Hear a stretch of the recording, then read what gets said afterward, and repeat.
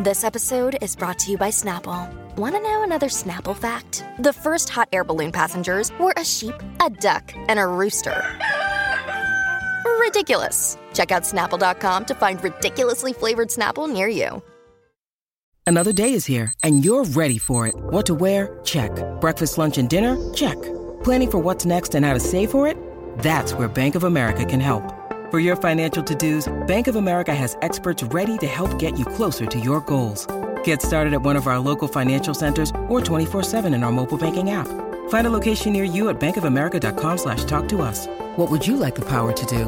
Mobile banking requires downloading the app and is only available for select devices. Message and data rates may apply. Bank of America N.A., member FDIC. Hey everybody, and welcome to another episode of Playing with Squirrels, a Boy Meets World podcast.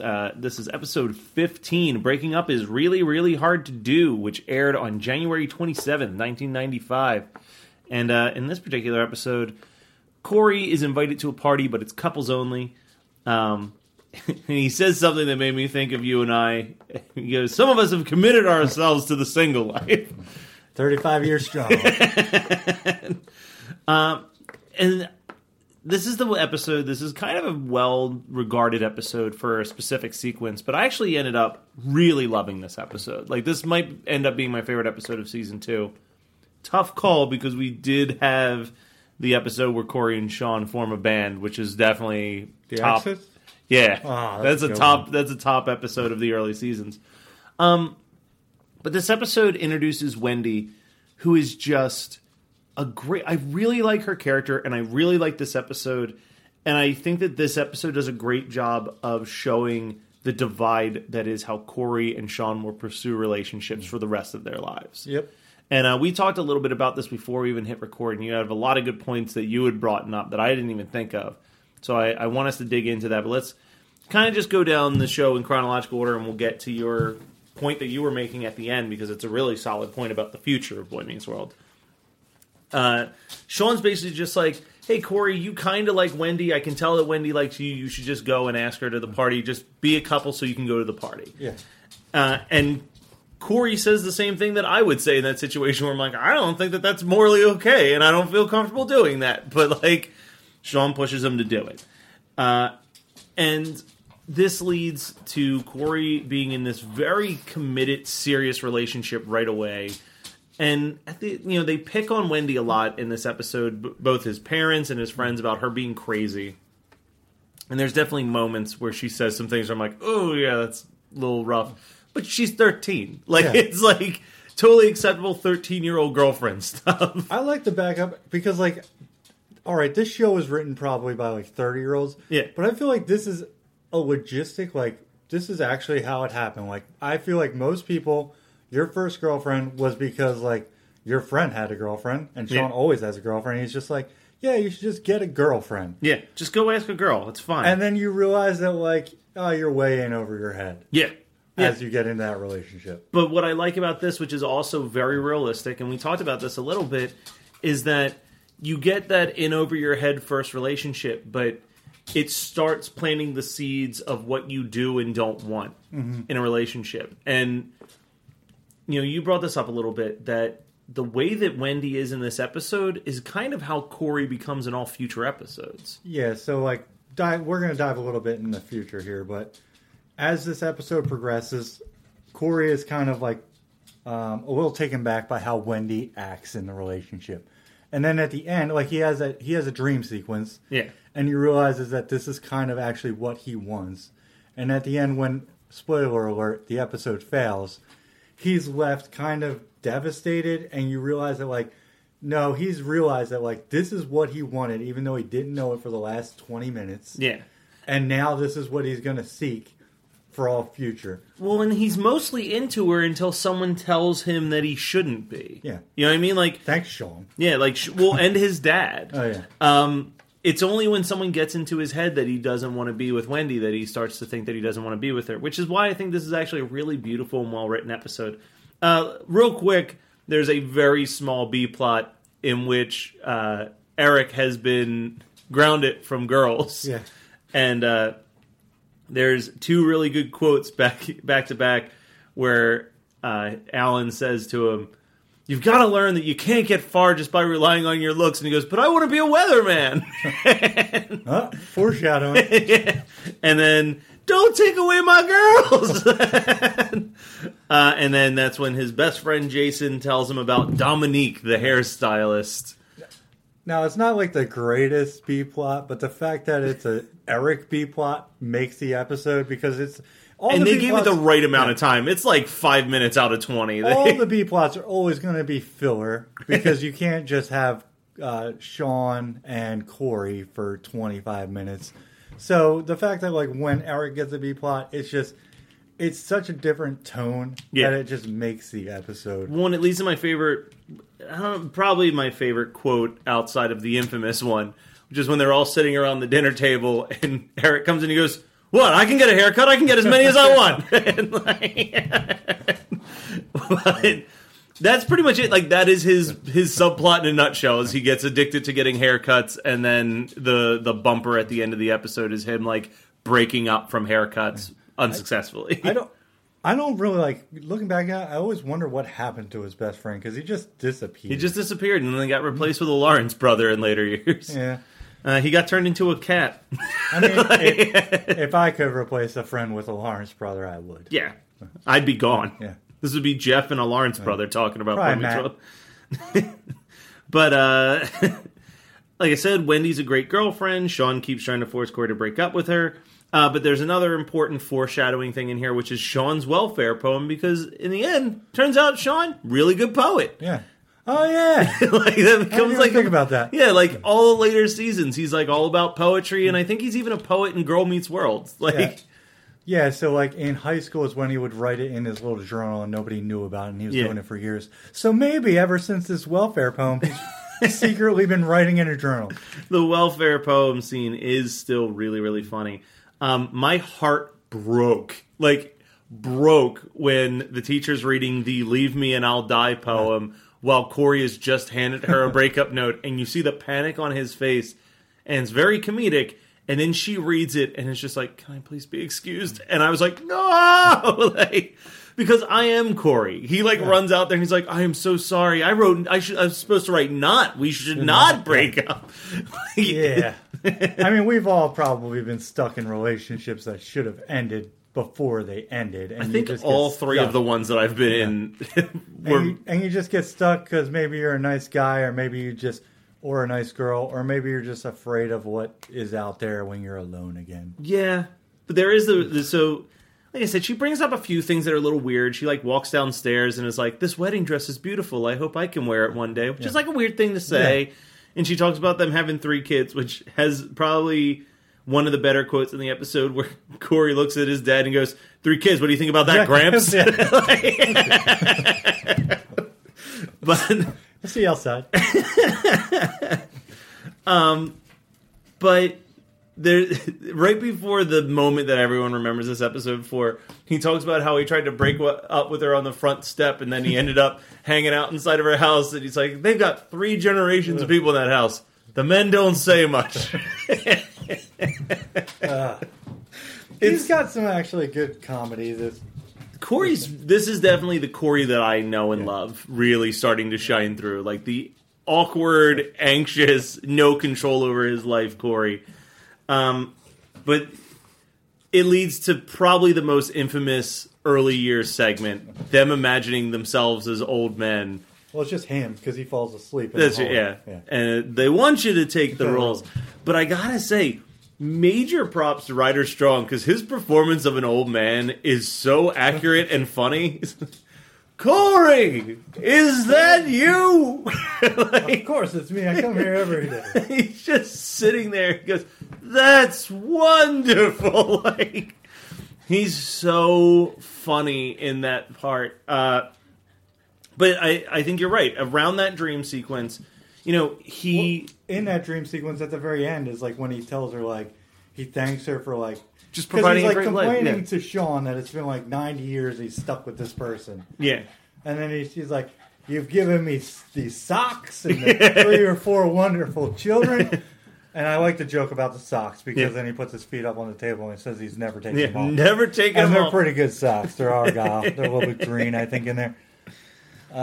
And that, like, when he wakes up, I feel like is when he realizes, like, that's what he doesn't want to be. Sean, he doesn't want to be this person that moves from woman to woman. He wants to find one person that truly wants to take care of him and that he can take care of also. And I think he develops. I think the biggest difference from Wendy to Topanga is that he develops a little bit more backbone with Topanga. Because there's a scene after he concludes that maybe this is what he wants. He sits down and he goes, "Here's our burgers. I didn't get cheese on them because you said that's bad for me. And you told me about bad red meat, so it's just a bun." Yeah. Where it's like, I feel like by the time he gets to the Topanga relationship, he's at least a little bit more willing to, like, stand up for himself. Where in this, it's just like, whatever she says, I'm going to do. And that's when he admits to her that, it's funny, I didn't expect to be in this lifelong relationship. When I asked you out, it was just because I needed a date. And that destroys her, and she breaks up with him. And it's what leads to, you said this ends on such a downer ending, and it really does, because Sean sits down, and I love this scene because it plays out the way, we both have our mutual friend Ed. And I feel like we've both had a situation where we've had a breakup and we're sad about it. And, like, Ed is the person who's like, "You're single again, you and I, we've got these like, it's like, we're going to go out." And it's like, no, like, I need to be alone. Like, and I think that really does set up the divide of how their relationship, their friendship will be from this point on, is that, like you said, Corey now realizes this is what he wants. At a young age, he wants someone who will take care of him, someone that will make him his Belgian waffles with the whipped cream and strawberries. Who doesn't? And Sean will continue to kind of be a womanizer until Angela, basically. Which, like, I don't, like, they've never really explained that, but, like, my assumption is that I feel like Sean, he's definitely got these insecurities, and he's afraid that, like, and I guess they explain that later on. Yeah. When he meets the girl from, is it 10 Things I Hate About You that he's, like, desperately, like, kind of actually likes a lot, and it's in, like, season maybe, like, 4 where they kidnap him for Valentine's Day. Yes. Yeah. All right. So, like, before then, he doesn't really think that he can bring anything to the table. Yeah, and that's so what... it just moves before it's like a week out. It's that he likes, if I recall correctly, I think it's in season 4 or 5, but it's that he likes Angela, and it's all of the girls from the past that kidnap him and are like, "Are you just going to hurt her like you've hurt all of us?" And he's like, "No, because I actually love this one." Yeah. And it's like him realizing that maybe he can be a boyfriend, because previously he never believed that he could. I think it's a combination of, like, at this point, he doesn't think that he has the self-worth to bring to a relationship, and it also takes him being friends with Topanga to realize, like, what a relationship actually is, because it is a friendship with the opposite sex. Yeah. It is not just making out with somebody. And I've had that conversation recently with a friend where we were, a friend at work and I were talking about dating and I was saying how I kind of gotten off online dating because I just, it stresses me out and it doesn't really lead anywhere. And, we came to the conclusion that, especially if you're single in your 30s, it's probably going to end up being someone that you've been friends with for years that you never even considered, because you need that friendship piece so strongly.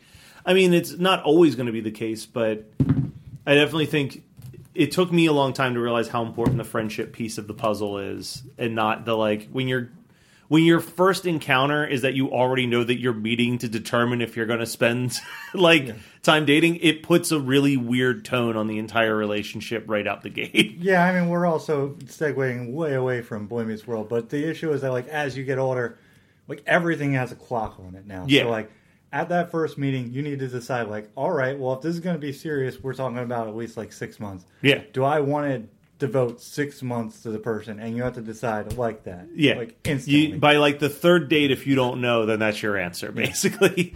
It's very stressful. It's like it's like speed dating, but you're not speed dating. You're going on real dates. Yeah. But, Playing with Squirrels is a Boy Meets World podcast. It's also a life podcast. It's using the lessons of Boy Meets World to teach. I feel like Boy Meets World is always a life. I feel like every time I ever watched Boy Meets World when I was in, like... So I would religiously watch this show when I was like 20. I think it was 22. One of like 3 shows we watched in our apartment for like a year and a half. Every time I put on an episode, it spoke to my exact moment of my life. And I was like... No battery. Something has a low battery over My there. phone just started telling me it has a low battery. Well, like, I feel like every time I put on an episode, that episode would specifically have a plot line that intertwined with what was going on in my life. But Yeah. maybe that's just because all their plot lines are very standard. Yeah, they're just relationships or friendship issues. It's why Scrubs works so beautifully for me, too. That show always had a storyline that I was looking for. So do you have any other notes on breaking up is really, really, really, really, really, really, really hard to do? That's not the full title. I threw some extra reallys in there. No.